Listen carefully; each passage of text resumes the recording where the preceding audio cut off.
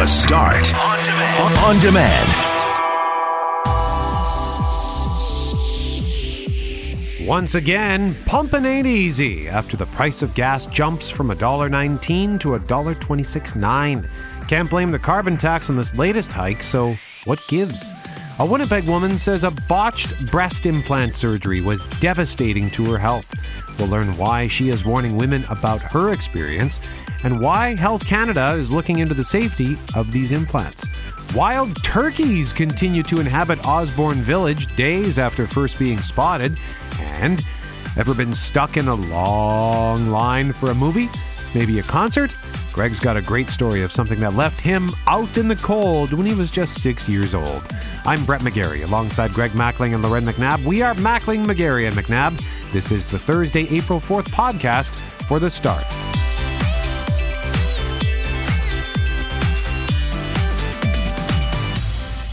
Not a reward was the sticker shock I saw driving in today at the pump. We already had it when the carbon tax took effect, and just for fun, let's go up again. Yeah, 114.1 or 114.9 when we started out very early Monday morning. Yep. I think McNabb got Sunday night pricing in the middle of the night, Monday on our way in, and then quickly Monday afternoon, the pump price went to about 119.1 or 119.9. And then last night, actually yesterday afternoon, I was on my way to pick up the boys from school and I saw one station at 126.9. And I thought, oh boy, I better go fill up. I tweeted out the fact that I had noticed one station at this price, and within about an hour, I was getting inundated with tweets. Yeah, it's in St. James, it's in Bridgewater, and before you knew it, last night, pretty much every single gas station in the city was up to 126.9. If you're seeing it for less than that, please let us know, because that is the magic number for gasoline. Regular, by the way. Yeah. Premium, 144.9. And you can't blame the carbon tax on that. Like, we could say that Monday that we were going to see a hike, but now we're 10 cents over what we saw Monday morning, right? And so it's just...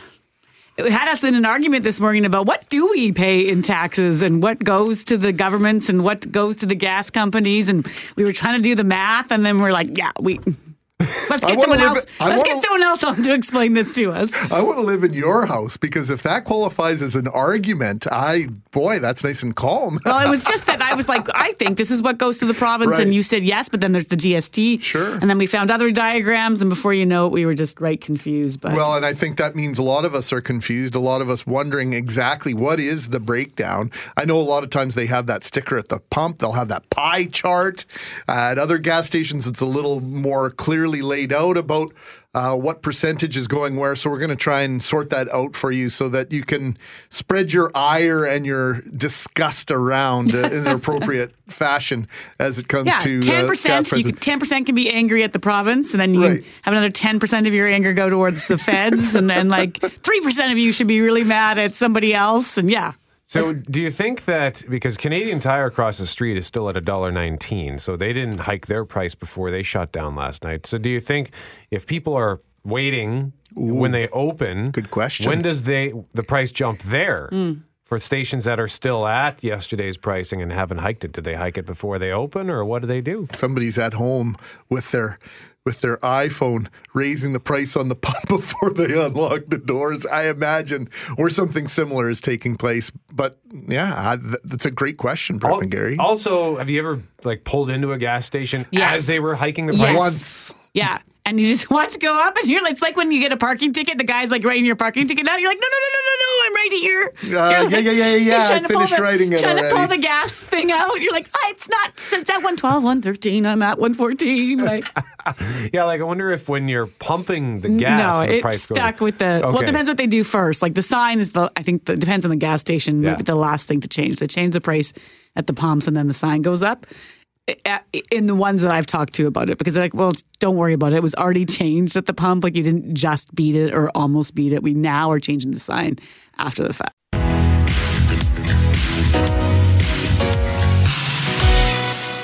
If you're driving in this morning, you might notice something's changed at the gas station. Yeah, late Sunday night, early Monday morning, gas prices hovered around $1.14 in Winnipeg. With the introduction of the carbon tax, they then climbed to about $1.19 per liter. And then yesterday afternoon, it started. Many gas stations across the city. Moving into the evening, they've climbed again to about $1.26, even though there are some posted prices that are less than that. The gas station might not actually not be open yet. That's not the result of the carbon tax, this latest hike. So what is going on? And when it comes to gas taxes, do you really know just how much is going to governments? To help break it down for us, we're joined by Dan McTeague with GasBuddy.com. Good morning, Dan. Good morning, unless you're driving. Yeah, you got that right. And as I mentioned, started yesterday afternoon for me. First, the jump in the prices at the pump. What's behind this second hike this week that most of us saw in Winnipeg and that we're seeing either yesterday or this morning? I think gas stations have decided to throw in the towel and not try to compete against Costco in particular. Costco has a pricing advantage over everyone. Refiners really trip over themselves to make sure that they get supply. And so they're given a 3-cent advantage that very few, especially independents, get in the Winnipeg market. So I think most of us said, look, if everyone's going to beat themselves up for a penny or two or push prices below cost, then, we're going to restore our margins and we're going to try to stay in business. And if people want to line up to save 10 cents a liter, great, wonderful. But we can't afford to survive. And I think that's possibly why you've seen prices move up to the 126.9 range, some a little lower, and they may trickle down over the course of the day. But if I look at both Costcos that you have, they're 115.9 as of 6 minutes and an hour ago on our Gas Buddy website. And, when I look at the breakdown in prices, I can only assume that they have a cost advantage, which is at least 2 cents greater than anyone else, even in the best prices. Because if I'm a gas station owner today, my price is about $1.17. How do I sell it for a 2 cent loss? Honor credit cards, pay for my staff, pay for my electricity. The fact is that there is an unlevel playing field. It's great for consumers. We always want the lowest price, but if the lowest price comes because someone is gaming the system, then I think that's an important consideration. But I think gas stations have decided enough is enough. They have to survive, and to do that, they have to restore their retail margins. At the same time, that the federal and provincial, particularly the federal government, is helping itself to an even greater chunk of the pie. But it feels like you're sort of being taken advantage of. In a week when on Monday the carbon tax went in effect, and you're expecting, a 4 to 5 cent hike, and then you have this other second hike this week. It feels like the gas companies are just, jacking the prices because we will all just blame governments. Yeah, Lauren, the fact is that, refiners are the ones making the money here. And that's not something that retailers have much control over. We do have control over, to a large extent, taxes. And, of course, we did see those go up 4.6 cents a liter. But, yes, I have often noted something I refer to, #gas bar shenanigans, where gas bars, again, are buying fuel and selling it for at or less. And you got to sell a lot of beef jerky to make up the difference. If you're in the gas business of selling gasoline, it's a very cutthroat competitive market. And I don't blame the marketing strategies used by other large big box stores and retailers. But again, I think people have to understand that at 115.9, that's at or below cost. And, I'm a Costco member. I pay my $80 a year for my membership. I know they don't honor my Visa credit card. I know other gas stations do. So there's different services offered. But what is clear is that nowhere in the United States, and certainly nowhere in Canada, ought we to have a situation where business can't actually gain a margin to stay in business unless, of course, they have a rich uncle, a generous bank, or they're cross-subsidizing the loss of the pumps. So, Dan, if this is closer to the actual cost, I was anticipating you were going to tell us that this had something to do with summer gas and the more expensive version of gasoline that gas stations sell to us in the summertime. Are you telling us we're going to see another jump when that gets in the system? That's already started to be factored into the price. We price based on the U.S. Midwest wholesale price for gasoline, the rack price out of, the spot price out of Chicago. They've already started that almost a month ago. So you might see a pennies increase. It's really more Eastern Canada, everywhere east really of Thunder Bay, because all Thunder Bay's gasoline comes from Winnipeg. But anywhere really east of Thunder Bay to the Maritimes, we'll see the shift ultimately by about 5 cents a liter. You're already seeing that price baked into the current price you're seeing today. And of course, that means that we may not see the price shock that they will further throughout Eastern Canada. But be fortunate you're not living in Vancouver. It's $1.63.9 going to $1.64.9 tomorrow morning. They are breaking all-time records over there. Swinks. So on the price, like the price of the pumps right now, $1.26.9. So what's the actual price of gas before all the taxes come in? About 83.2 cents a liter, and it's going up 0.7 tonight. So 83.2 is the number that is offered. You can see that, by the way, Petro-Can daily rack price or terminal price. They'll have it right there. Now, there are discounts to that, so some may be getting it for as little as 82, 81. Costco gets it for 79. But the reality is that when you break all that down, the retailer gets about 8 cents, 9 cents, which isn't a lot. When you consider 2 cents of that might be going to honoring a Visa credit card or any other type of credit card. Of course, and the cost itself of running a gas station is nominally about 8 cents a liter in Canada, especially if you're in a more expensive retail real estate market. And downtown Winnipeg is not exactly cheap. So running a gas station, paying your municipal taxes and all your overhead is not something you can do at zero margin. The federal government, by the way, picks up on a day like today at 126.9 is picking up 20.45 cents a liter, while the province remains at 14 cents a liter. So 20 cents goes to the feds on my 1 liter and another 14 cents to the province. That's right. The province hasn't changed in years. The feds have. And then on top of that, then there's GST added. No, the GST is added in that. So the Fed is 10 cents on every liter, plus 4.42, which is the carbon tax. And then the GST at 126.9 works out to about 6.03 cents a liter, more or less. Well, the good news is about 20.4 cents a liter. The good news is there's no PST on gasoline in Manitoba. Can we look at it that way? Don't give many thoughts.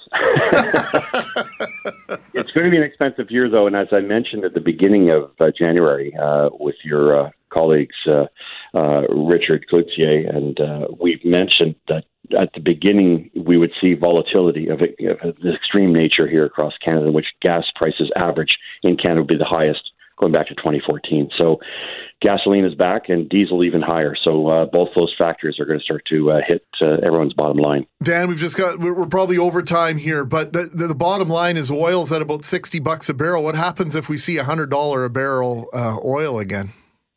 Well, the Canadian dollar is not responding to the therapy. In the past, the Canadian dollar went up in value. That was important because we price all of our commodities in U.S. terms. Right now, because the Canadian dollar is languishing at 133, 134 to buy a U.S. dollar, it's costing you and I an extra 14 cents a liter. We go to $100 a barrel, and the Canadian oil doesn't get delivered to other countries. In other words, we continue to block pipelines. You can expect a 14 to 15 cent a liter hike just on that alone. Dan McTeague, GasBuddy.com, joining us live on 680 CJOB. Dan, thank you very much. My pleasure. Thanks for having me, folks.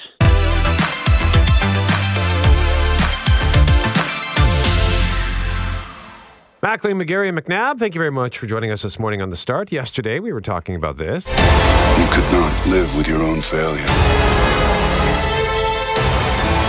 Where did that bring you? Back to me. Avengers Endgame crushes the pre-sales first day record in like 6 hours, defeating the previous record holder, Star Wars The Force Awakens. And then that made Greg think of a story from when he was just a wee little boy. What happened when you were 6, Greg? Well, I can remember coming to Polo Park. Polo Park used to have one of the nicest theaters in Winnipeg, just across from where the Sears was at the south end of Polo Park. Oh, wow. On the south end? Yeah. Yep. Okay. Yep, where the little loop is on the west side of Polo Park, just near the Sears there. Gigantic theater, big screen, and coming over on the bus to see Star Wars. Well, it was sold out at Polo Park. Well, the King's Theater was just a few blocks away. Yeah. It was pouring rain, and we walked over to the King's Theater because the timing worked out. But people were cutting in line, and I'll never forget my mom looking down and saying, "We're not going to get in. It's sold out," and going home without seeing the movie.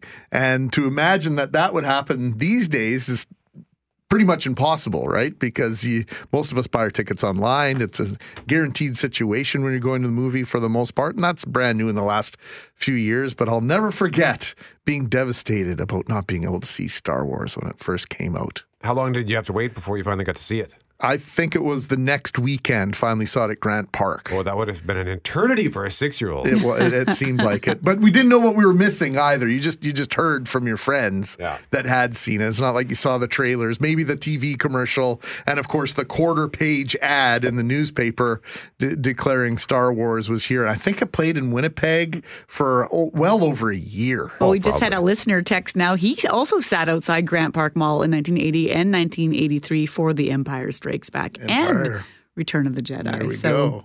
Says he made a lot of new friends because he's waiting in line. I guess that's how that goes. Jeff Braun, one of the couch potatoes and an avid concert goer. You must have waited in a number of lineups. Not really. I never had a credit card till I was like 35, so I never had to buy tickets. So that was always somebody else's problem. Then my buddy Hebert, he stood in line for like 3.5 hours to get Springsteen tickets for us that one time. Yeah, so I never really had to do that. And for movies, I don't mind waiting. I'd rather go Monday afternoon when it's not so crazy busy, or even wait a week. I don't care about going opening weekend. So, because I don't like lines, so I don't mind avoiding them.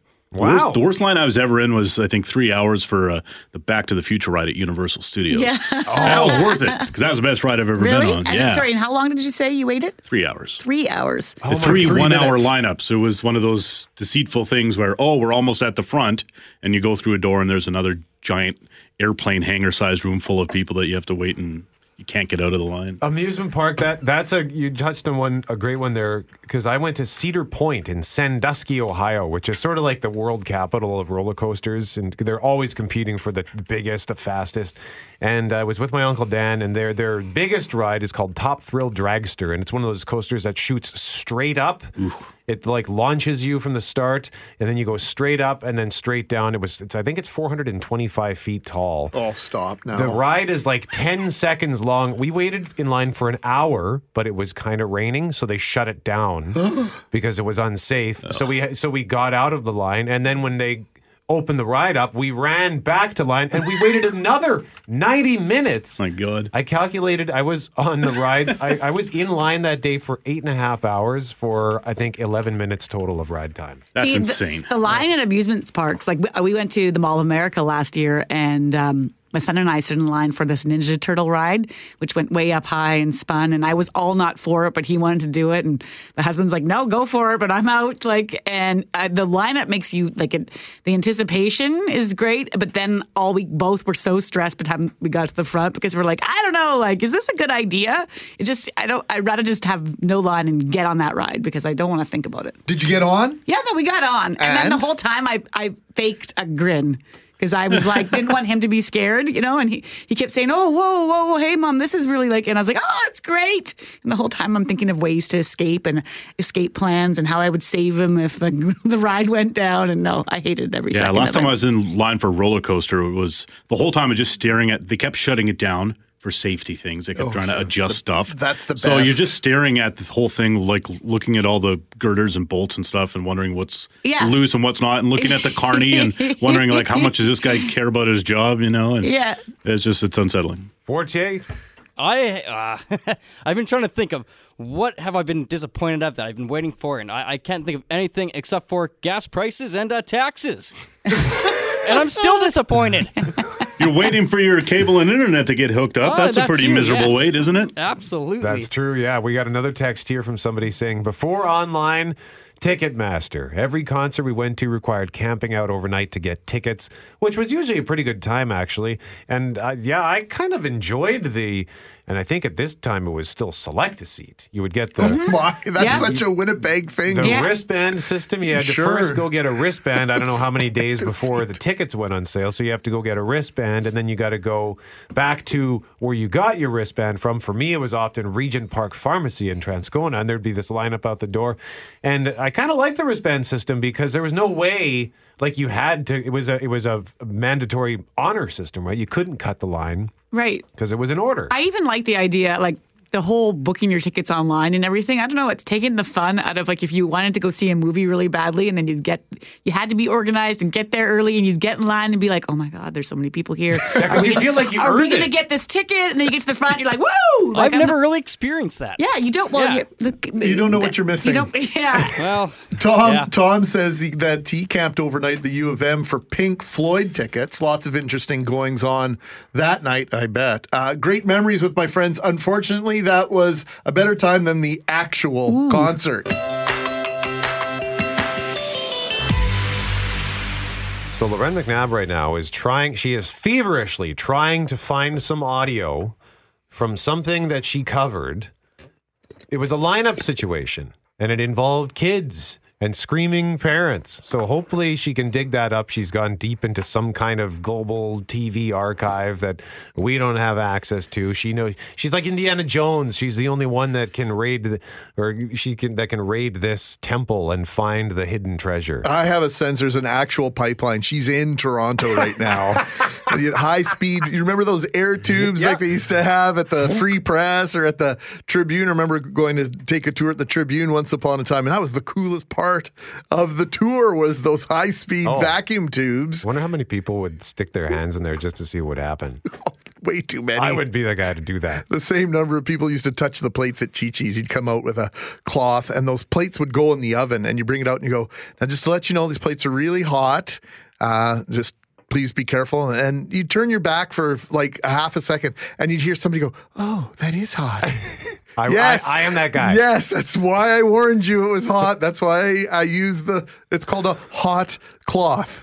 But so we had this conversation at 6:45 because Avengers Endgame tickets went on sale Tuesday, and it was chaos trying to get tickets. I was able to secure tickets for the 6 p.m. show Thursday night at Polo Park, but it was tough. Websites were crashing all over the place, and that reminded Greg of, remember when we actually had to stand in line to get tickets?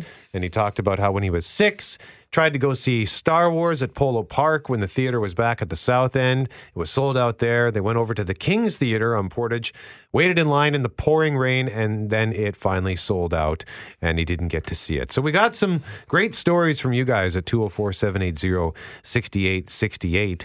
One person saying, hey, I think everyone in their 40s and 50s stood in line for the Rocky Horror Picture Show on Main Street. I did not. But yeah, I mean, that was, and I still think people, they still do Rocky Horror Picture Shows in the city.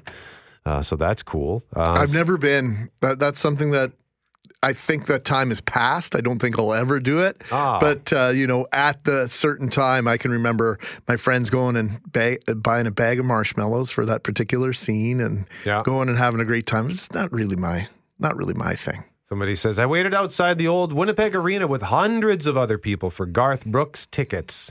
About 25 years ago, Select a Seat had us all lined up and gave everyone a number. Then they drew a number, and that was the starting point of the line. So if you had number 8 and they drew number 9, you were last in line. Forgot about that aspect of the lineup. And I conveyed to the person that sent us that note, I could remember being in San Francisco. Same situation. They only had 500 tickets available on game day for Giants tickets. And at 3 o'clock, you would line up. And my brother and I kind of strategically placed ourselves in, 1/3 and 1/3 of the line so that no matter which number got drawn, we would eventually be okay and get close to the front of the line. Now, Loren McNabb has come back. She has raided the Lost Ark. She did it. I just wanted to remind everybody about how we can behave in lines and how we haven't behaved in the past. About 4 years ago, Disney on Ice offered some free tickets to a show. I think at least 1,000 people came for these free tickets. The first X number of people, not the first people in line, but they had only so many free tickets to give. And so the lineup started at the gates at Bell MTS Center where the will call and wound all the way back through the through the rink, through the city place. Like it was 1,000 people deep. And it wasn't first come, first serve. And it was explained to them like this. To discourage people from camping out for special sales events, Ticketmaster doesn't use first come, first serve. Instead, everyone in line is handed a random number, and whatever number is drawn then becomes the start of the line, with anyone in front of that moving to the back. Here we go. Standard practice that was explained to everyone here, and still.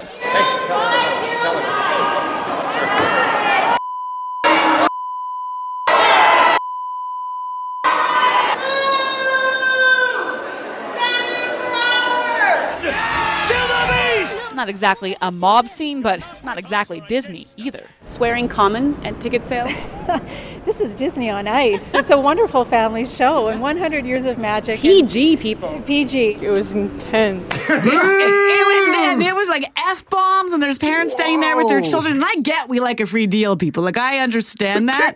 The tickets were free. And I understand you've been waiting for hours, but it was explained over and over again, this policy. And it's a confusing one, right? You think you show up at 5 a.m., well, I should get the first tickets. Well, no, they drew a number. The number was, say, 300. They went to the 300th person in line, and then that's where the free ticket handout started. But my gosh, it was like, I was like, you're sweating. You're like, oh boy, the children, people, the children. Legitimate concern for the children in this case. And I don't know if I've seen that. I'm sure there are stories like that out there from people waiting in line, fights and things back in the 80s and 90s when you really did stand up. But for Disney on Ice, boy, oh boy. Text message, you used to have to line up at the U of M on registration day to get the courses you wanted. That's right. You would bring lawn chairs and maybe some beer and line up 14 hours before it opened. It was all manual and paper-based, of course. That was before my day, but I remember enough people and knowing cousins and people that were older than I was that went through that process. But it wasn't that much more fun when you were doing the telephone registration, when you got that block of time in the mail of when you could register for your courses. Right. That's right. And you'd have to organize your day to make sure that you had all the time to pick your courses. And then, I got into this one, but I didn't get into that one. Now I got to drop that one and hope I get into this one so you can organize your schedule the way you wanted it. Oh, boy. Those were great memories. Those were great days? No. I still hate the lineups. Like, you can't see the physical lineup when you're registering your kids for things like spring and summer, fall sports and all that kind of stuff. You can't see the lineup, but you feel it over the phone and you feel that stress. You can swear at home. There, go ahead, swear there.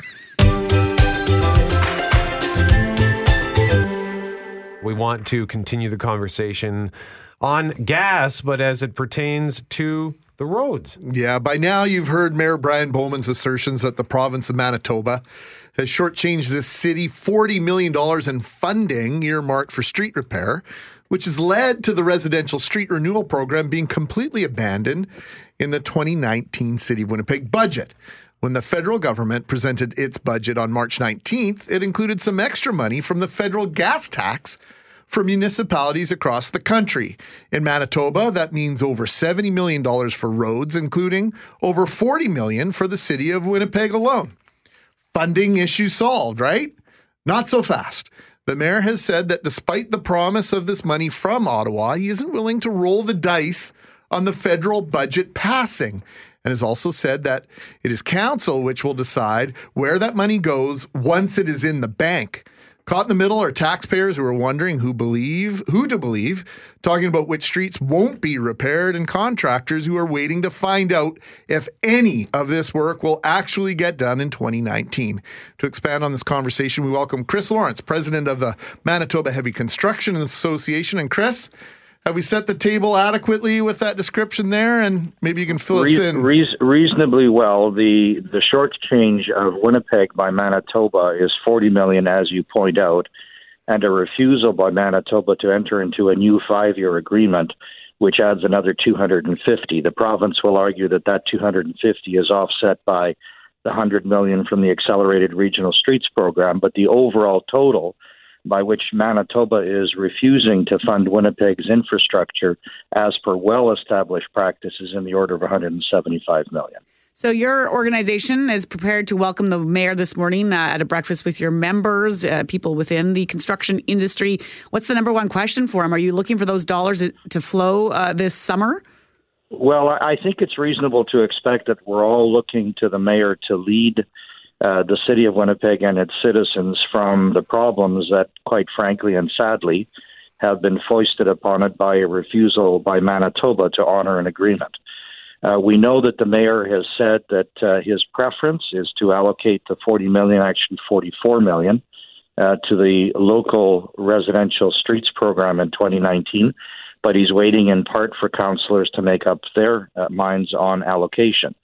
The Infrastructure Renewal and Public Works Committee, at its meeting a day or so ago, made a recommendation to Executive Policy Committee that the full amount effectively be allocated to fix our residential streets, a portion of it, $2.5 million for active transit. We support that direction, That'll go to EPC next Wednesday and to council on April 23. How do you plan for this? If you look on the city's website, we see some tenders are out now for different construction projects, but with a note that those projects might not go ahead if not approved by council. So what does the construction industry do when you're in this wait-and-see period? Well, it's an incredibly difficult period because let's assume that you're the low bidder on a contract, and the restriction on the award is whether or not funding is authorized by the city. Do you then bid other work? If you do bid other work and it happens to fall within the time frame, how then do you manage your workforce and scheduling?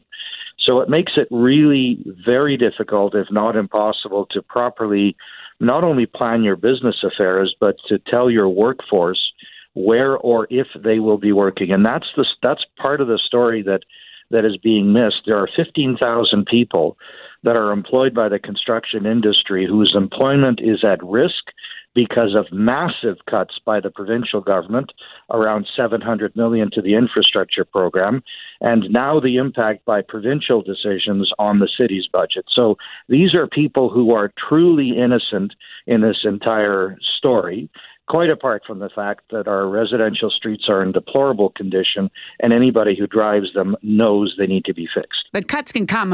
Industries have to adapt all the time to different levels of funding that might come from governments or just what's happening in the economy. Oh, of course we do, and that's why we very much support the city's approach, which is an annual and 5-year budget. It allows us to plan and project 5 years out. But when the province shortchanges the city by $40 million just ahead of the budget being adopted, no one can really adjust for that. Chris, what's the overall effect on the industry long term, this extended state of uncertainty if it continues? Well, how do we explain to our workforce that they may or may not have a job? How do we explain to our workforce that there is stability and predictability in income? How do we explain to our workforce that you have a career in this industry when you have the kind of massive cuts that have been thrown at the infrastructure budgets by the provincial government since it was elected, made even worse by the failure of the province to honor commitments to the city of Winnipeg? It means that their stability of income, their ability to provide for their families is impaired. It means the industry's value is impaired. It means we can't invest in plant equipment, capital, education, and training because there is no certainty that there's any work. So it's incredibly debilitating on the industry and worse on the workforce, which is loyal to our industry. Chris Lawrence joining us live on 680 CJOB. Chris is president of the Manitoba Heavy Construction Association. Chris, thank you very much, sir. Thank you so much.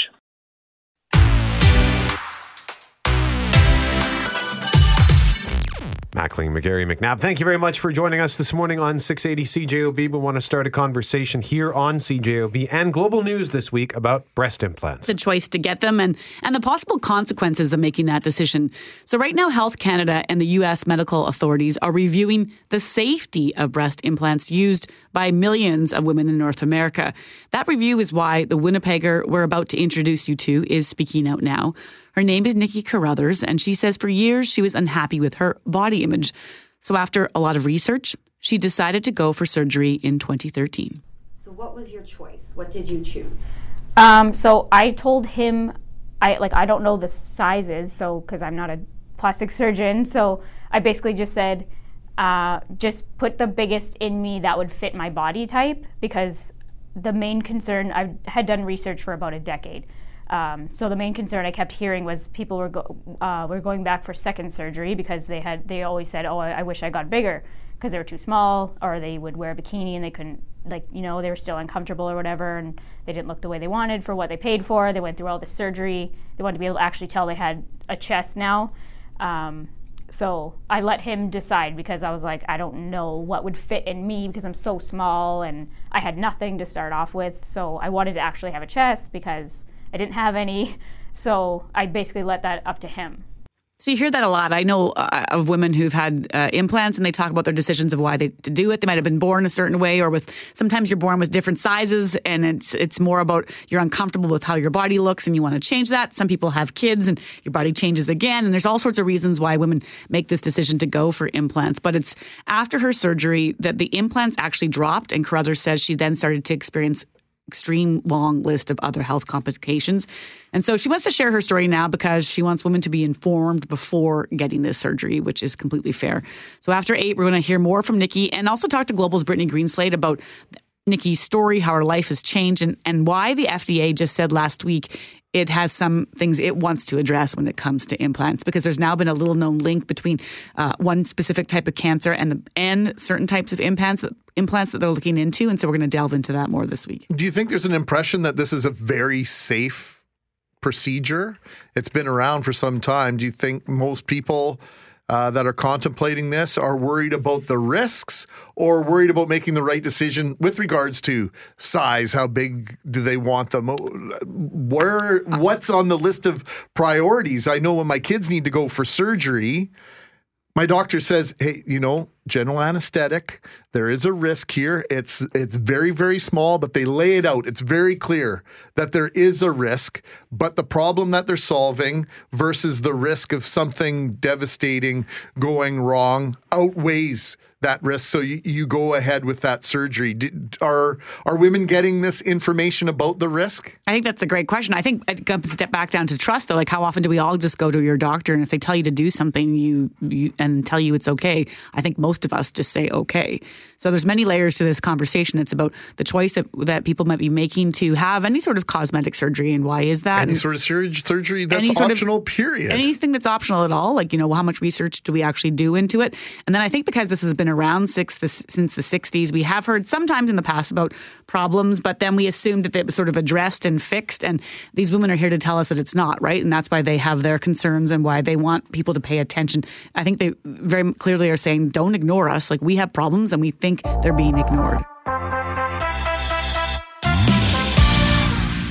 We want to talk more now about one of the top stories we've been following this morning as it pertains to cosmetic surgery. Yeah, we've been sharing with you the story of Nikki Carruthers. She's a Winnipeg woman who went for breast implants in 2013 and says not long after she got that surgery, she was hit with a whole host of health problems.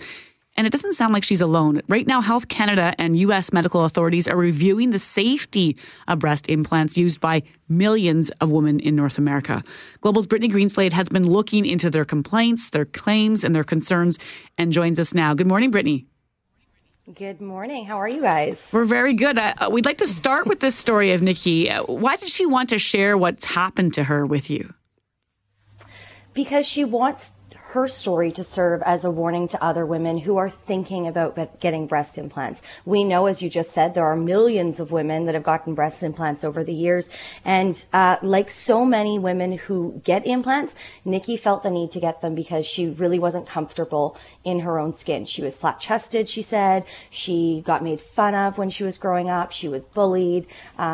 She used to see, girls in magazines and on TV and really wanted to look like that. So it was a self-confidence issue for her. So she got them, and she knows that there's a lot of other women out there that are probably feeling the same way she did. And so she wants to just give them a bit of a warning because she says she didn't know about all of the risks. So let's talk about what happened to her afterwards. I understand she had the surgery in 2013 and then says I think after that the implants fell and then there was other problems that came. Yeah, so she got her implants in 2013. She went from a 32AA to a 32 triple D. And what happened was there was a lot of swelling, which is pretty normal right after surgery, but the swelling didn't go down. And she said her chest was it was very hard. It hurt. It was hard to breathe. So she went back to her doctor and was told they had bottomed out, which means they'd fallen too low. So she had to go for a second surgery. And that was just over a year later. And that's really when she says all of these health complications started. She started getting mystery illnesses. She was sick for no reason. And it was unexplainable.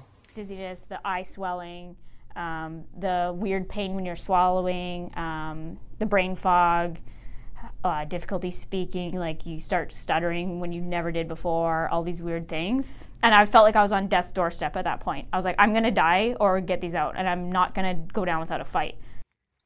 So it sounds like she's fighting now, Brittany, and putting this warning out to others. I know tomorrow we're going to talk to a doctor who can explain a little bit further about what's being investigated. But as far as Nikki's concerned, these implants are now out. Is she feeling better?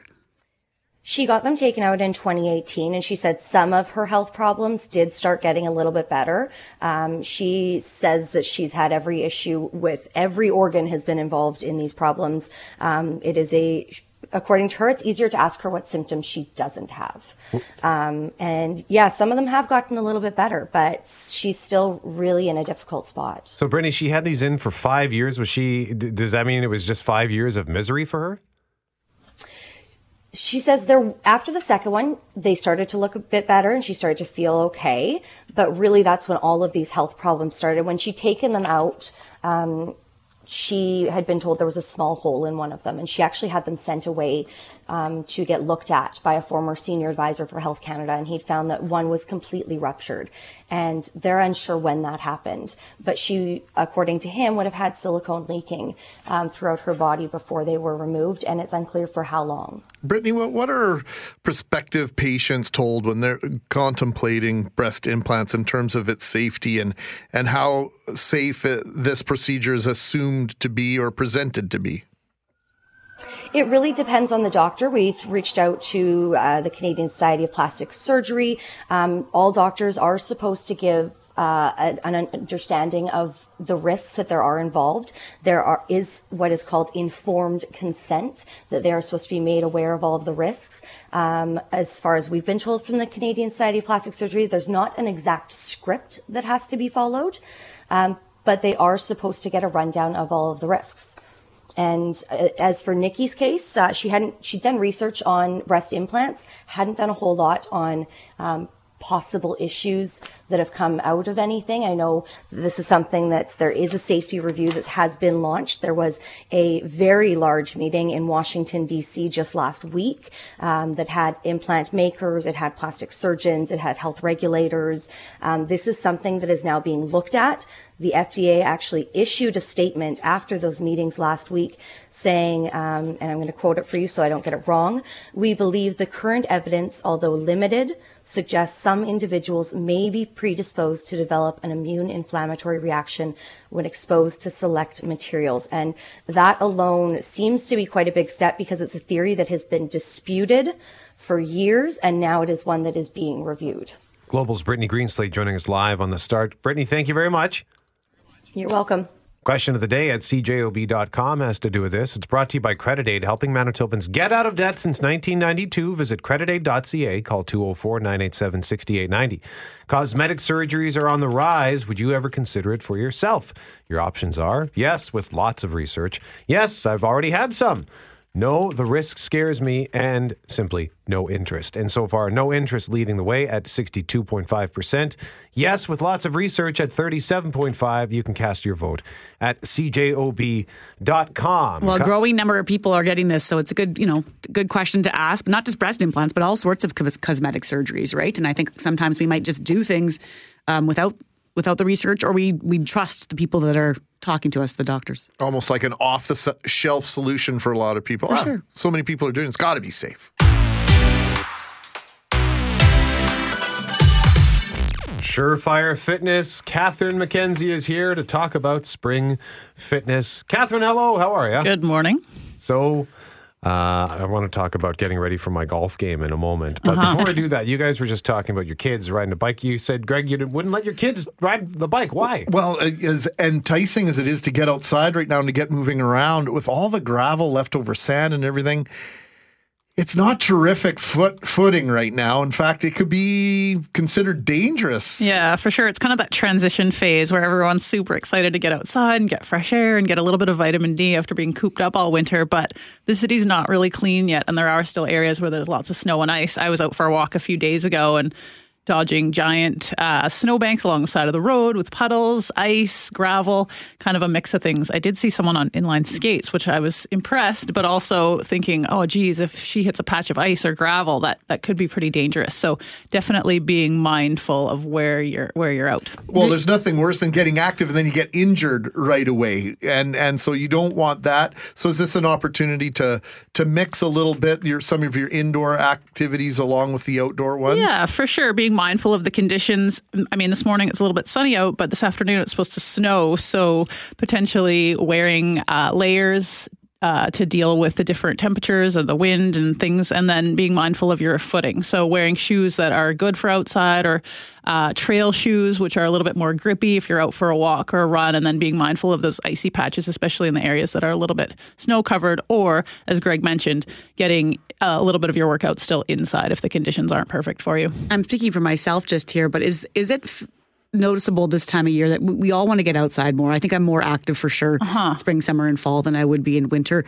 But then I kind of come out of the gates a bit too hard. So it's not just about watching for my environment, right? It's about, I go for a run or a walk or whatever, and I'm not in shape like I was 4 or 5 months ago. Like I have lost a bit of my fitness ability. Mm-hmm. Am I alone in that? Or does that kind of happen where we soften Not at a all. little bit over the winter? People tend to go into hibernation mode a little bit. And even if they are somewhat active, they might not be doing the exact same types of activities. So outside skiing, skating is very different to your body than golfing or tennis or some of those more outdoor activities. So you do want to prepare yourself for that. And I always recommend easing into that. Obviously, you don't all of a sudden want to run a marathon or cycle 50K if you're not used to doing any of that.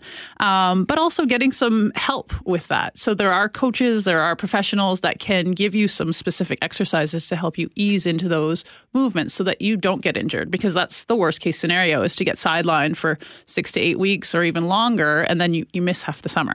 Well, and as it pertains to me, my activity, as I mentioned, is golf. Mm-hmm. And I'm always reluctant when I first get going, because usually I always say I'm going to practice in the off season, but I never do. So I go 3-4 months without swinging a golf club. And I think the last 2 seasons I've opened the season, not with an injury, but a definite tweak of my back or my hip. So is that just because suddenly you're using muscles that you haven't used in that way for so long? Yeah, exactly. And that's fairly common. Your body basically is always adapting to what you're throwing at it. So if you're sitting on the couch all winter, or even doing some activity like running or walking indoors in the winter, then your body adapts to that. And then all of a sudden you're throwing in a tennis or a softball or a golf, a rotation sport that's high velocity. Your body isn't necessarily prepared for that. So again, I definitely recommend easing into it and then seeking some professional help. So I work with a lot of golfers, and we give them a series of drills and exercises to help them and their bodies be prepared to turn better and to have balance and that core stability required for that specific activity. Is it stretching? Is it things like that? Or is it more really because it's not movements that you're not swinging your arms like that in the winter period? I don't think. I don't know, Brett, what you're doing at home, but I'm going to guess it's not arms up in the air like that. It's a little bit of both. So everyone's kind of individual based on what they've been doing. But yeah, definitely that mobility piece, where is your body even ready to move in those planes, and then having the strength and stability to accommodate those movements. And then once the person is ready for that, then we add a little bit of speed and some more power training to it. So it's kind of a process, and most people don't realize that, but hence why they jump into their summer sports and get those little aches and pains and tweaks. We often hear that recommendation to see a doctor before you start any sort of exercise program. How critical is that in the overall process of going, say, from slug mode into trying to get into, groundhog mode, or something that moves a little bit more? Groundhog mode. I don't know. I blanked on a comparison. The ever athletic groundhog. Yeah, that's why we. He comes out once a year. Yeah, okay. From groundhog mode to something that moves a little bit more. Cheetah mode. How's that? Cheetah mode, yeah. Well, if you have any underlying medical conditions, or you're used to having regular appointments with your doctor, then yeah, it's always a great idea to run that by them. Otherwise, otherwise physios, athletic therapists, they can assess your mobility or your ability to do the movements required to do what it is you're trying to do. Personal trainers who are qualified could do the same for you. Do people actually do that? Like you might hear that you're supposed to seek some professional advice before you hit a routine hard, but I'm curious how many people actually just ignore that advice and hit the ground running. This is why physios and ATs remain in business. After the fact, though, right? Yeah, because exactly. we keep hurting ourselves, yeah. Surefirefitness.ca is the website, and you can follow Kathryn McKenzie on social media at Surefire Fitness. And one of the things I'm seeing, and you probably see it as well, I've been seeing it on social media, people all of a sudden more fitness posts than usual, and a lot of it has to do with getting ready for summer. Is that, I guess whatever motivation you have to get fit is good, but is it good or is it... For some people, using summer as a goal, like I want to look good in a bathing suit. Yeah, for some people, they might find that motivating. For me, I find that those short-term goals don't always lead to any sustainable health benefits. So whether it's summer or a wedding or a graduation or some sort of specific event that you have in mind, that can be a nice kickstart. But then what happens after that event? You don't want that person to just go back to their poor habits or lack of exercise and poor eating just because whatever that event is done. So I prefer to have programs that run year-round or to encourage people to have more of a lifestyle of fitness rather than just preparing for a certain season. How addictive can being in shape become? Can it become as addicting as the other demons that we battle? Will I like it more than my glass of wine? That's what I need. That's what I need. Yes. How do you get us addicted to this? Convince me that I will want to go for a run more than I'll want to pour a glass of anything. There's room for both. It's tricky because everyone's so different, and a lot of times exercise and movement is promoted as something that should be torturous and awful, and you're going to be in pain, and you have to suffer through it, and no pain, no gain. And there may be some discomfort, but I do believe that there are activities that everybody can enjoy. Will that mean that they'll do an Ironman triathlon in their life? No. Probably not, but not everybody needs to have that as a goal or an aspiration. Can they be healthy and active in a way that works for them? I do believe that's possible, and I do believe it's okay to enjoy that glass of wine as well. Kathryn McKenzie with Surefire Fitness. And on the subject of the short-term goal, trying to get into an event, we've got to cram ourselves into really tight tuxedos for the Winnipeg Nightlife Awards on April 19th. Loren, I think you said... I lied about my dress size. It's really more of an ish. And I might not even be in that number at all. So I keep giving I'll start tomorrow, and now I got 2 weeks left. So I don't really think one comes down to dress size in 2 weeks. Not in a healthy way. Not now. Well, and I have no intentions of doing it either way. I think I need to send an email. Clear soups and bananas for the next 9 days, gross. not a good idea? No. I don't think that's ever a good idea. No. Sustainable, healthy habits. Surefire Fitness will show you the way. Kathryn, thanks for coming in. We appreciate it. Thanks for having me.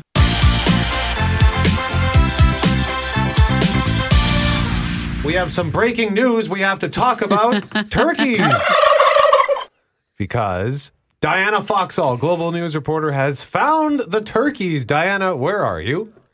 I did find them, and to be honest, this was very exciting. They are at the corner of Osborne and Roslyn, so they are on the northeast corner, just by the red brick Roslyn building.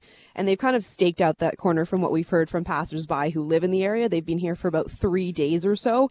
And this is where they are just hanging out right now. So we've been hearing from people, I think with St. Norbert, St. James had wild turkeys. We talked to a wildlife expert a few weeks ago saying it's the time of year you're going to see them. But I think there's not many people in Osborne Village that would say that they've seen wild turkeys before. And in fact, it was even in our traffic reports all morning. So what are people telling you, Diana? Well, exactly that. No one expects to see a turkey sort of right in the middle of the city. One woman I spoke to, she said her friend had seen them and she just didn't believe that, but she happened to be driving by this morning a little before 9, and she jumped out of the car when she spotted them and rushed over and started taking pictures. So no one is expecting this, but for the most part, I know the wildlife expert we had on a little while back on the turkey said that they can be quite aggressive this time of year if you get too close. Everyone seems to be keeping a bit of a respectful distance, and for the most part, they are saying that the turkeys have just been very calm, very quiet. All they're kind of doing is eating. They're not panhandling or anything like that? No, so far they're just they're just in the a little bit of a corner by the building here, and they're just kind of pecking at the ground and occasionally posing for pictures. One of the turkeys did pop his tail feathers back, and that was a pretty nice display. So they're pretty chill over here. There's a video that's making its rounds on Twitter again in the last couple of days from Germany, where there's these wood ducks, greenback or canvasback ducks in Germany. And it's a mama duck and a bunch of ducklings, and they actually wait for the light to turn green, the pedestrian light to turn green across this street where the trains run in a downtown Germany kind of corridor. Yes. I don't know if you've seen that one. Are the turkeys obeying the traffic signals, Diana? From what we have seen, they are obeying the traffic signals. They haven't attempted to cross. I'm not sure if they are quite as organized as those German ducks. I know, as you mentioned, they might have been holding up some traffic earlier today, so maybe they took a little bit too long to cross and the light turned red. So far, they are just on the corner. We haven't seen them venture out towards the road, but if we do catch them trying to make their way across Osborne, we will certainly let you know. All right. Now, Diana, I understand you spoke to some people in the area. Let's hear what they had to say. When I first seen them, I thought they were geese, but it's the first time I've ever seen turkeys here. But I hear they're becoming quite the phenomena all over. Yeah. I haven't seen that. Every time I see them, they're just sitting here. Well, I was just driving by and I saw them, right? And my friend actually seen them around in this area before, and I didn't really believe her, but she had pictures.